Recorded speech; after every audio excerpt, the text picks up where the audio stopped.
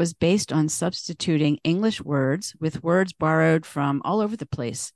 Some were from the drug subculture, from Cant, Yiddish, American Air Force slang, dialect from dock workers and sailors, and the Cockney rhyming slang, which is another underground language that's apparently still used to help East London gangs stay away from police.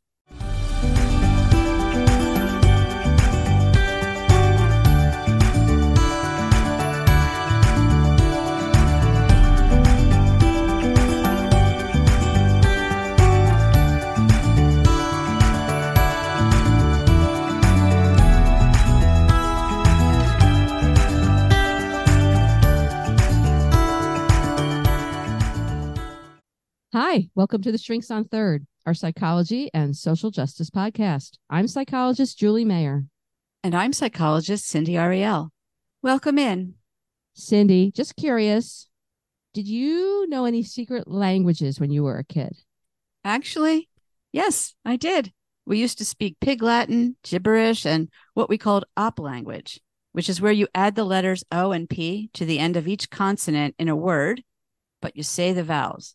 So, for example, with op language, hello, Julia would be hoppy lop lop o, jopu lop ia. That is long. Yeah, it's very long. And you would have to say it like real fast, too. It was very hard to say and understand. I'm very rusty. Well, I didn't know that one. In Pig Latin, you say the word without the first consonant and you put the first consonant at the end of the word with A after it. So hello, Cindy becomes Elohe Indy say. Yep. And then there was gibberish, which put the fake word ithig in the middle of each syllable, like this. And I'm also rusty here, but hithigal go, which would be hello, Julia. There's no way I could interpret that. So not the most efficient language, but anyway. I did it with a friend. The op language was with my brothers. Crazy stuff. But you do get good at it, don't you? You do. Language games like these have been around forever, and they're sometimes called Ludlings, a term that I have never heard before. I never did either.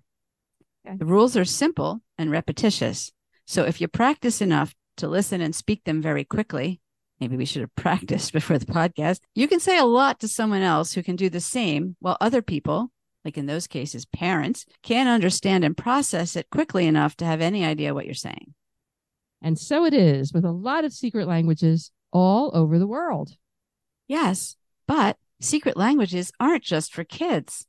This is true, Cindy. For thousands of years, people have developed secret languages to confuse authorities, hide information, and even to hide their very existence as a group. Some don't want to share their culture and values, and some can't because it's too dangerous. For example, criminal gangs use them to avoid police or victims knowing what they're talking about. For marginalized groups concerned with secrecy and privacy, secret languages have been crucial to keep them safe and allow them to talk about certain things in public without persecution or discrimination. Just like the examples we gave in the beginning, they're not novel languages. Secret languages are based on a common main language, like English, which is twisted, tweaked, and added to in ways that can be really pretty simple, but effective in making it hard for other people to understand. There are apparently a lot of linguistic tricks that can be used. Words can be pronounced backwards. They can be used in ways to mean the opposite of what we think they mean. There's actually a lot to play around with to change a language enough to make it hard to figure out what's being said or what's actually meant. Yeah.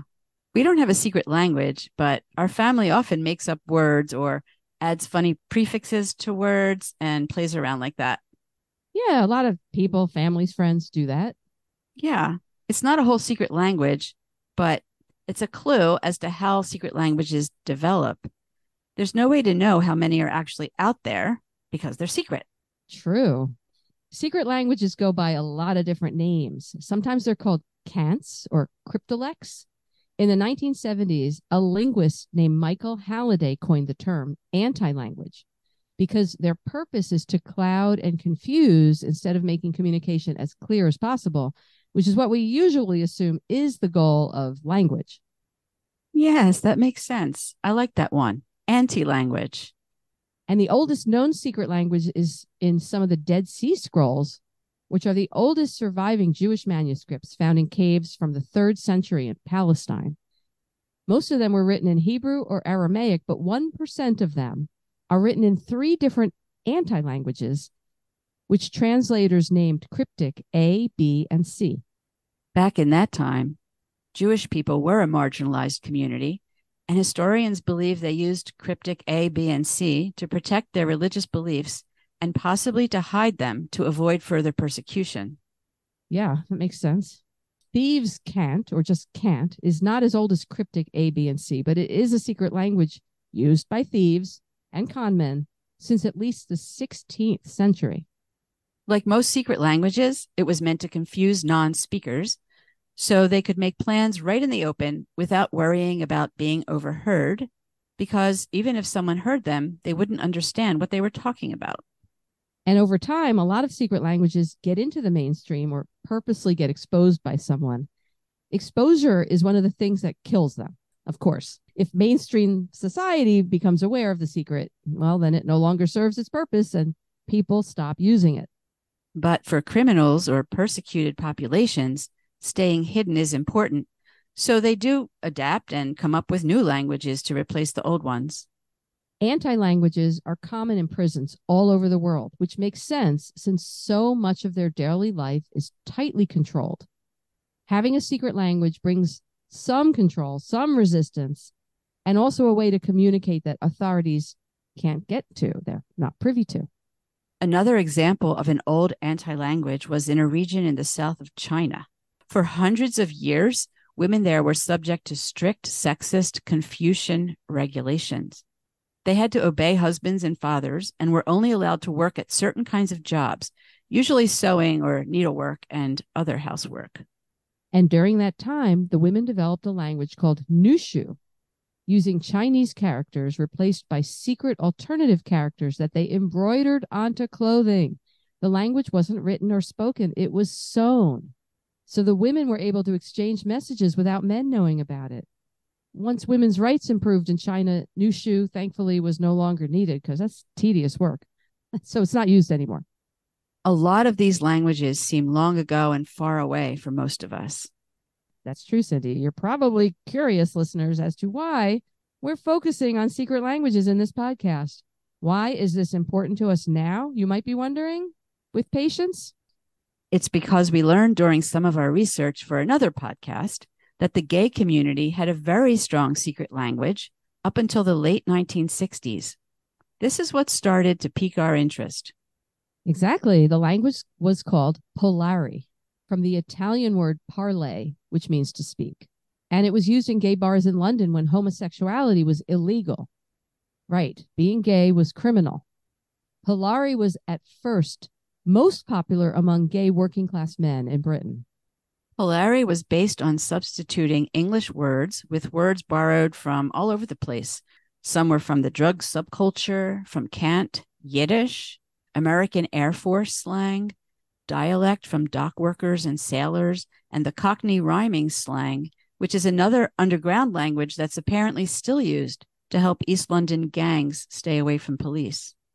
Wow.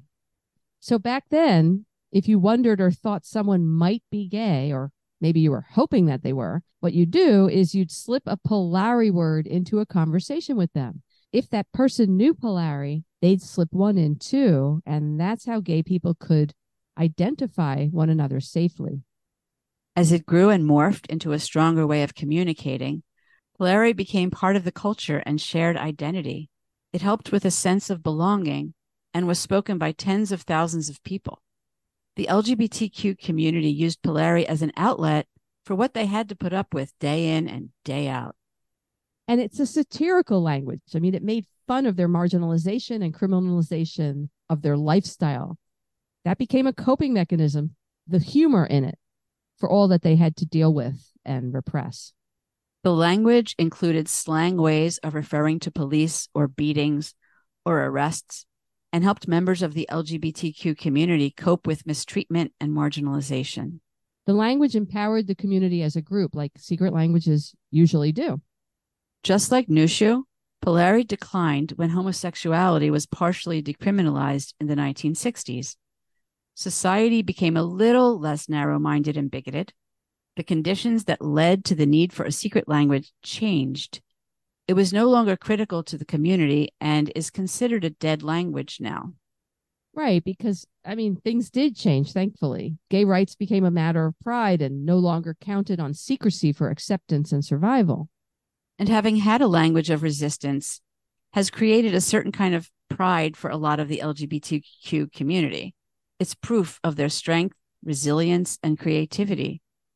And it was hearing about all this that led to our interest and going down the rabbit hole into secret languages. The oldest secret language we found that's still in use right now is spoken by about 3,500 people in southern Mali. It's spoken by a group of people that call themselves the Bangand, which means the secret or hidden ones. Other people in the area cannot understand them, and it's believed that they developed their hidden identity because they're from caravans of enslaved people that escaped hundreds of years ago, and their lives depended on hiding among the cliff villages there. That's really interesting. Lately, we've all been introduced to a new kind of secret language, which is a product of the digital age. But it's not to keep other people from knowing what we're talking about. It's to fool the algorithms and computer programs that look for certain words, ideas, and phrases that will put people into Facebook jail or suspend social media accounts. That's true. I hadn't really thought about that before. But people are always disguising what they're saying in Facebook in order to not get caught in trouble. Most of us have seen the way people take the basic alphabet of the English language, but they substitute letters or other symbols or numbers so that the word looks different, but we all know what it actually is. Exactly. They'll purposely misspell words so that the computer doesn't pick up the word, but everyone reading it knows what's being said. And when you don't, you can Google it. In this way, we all get to speak more freely on our devices without the monitors finding out what we're communicating, because we are being monitored.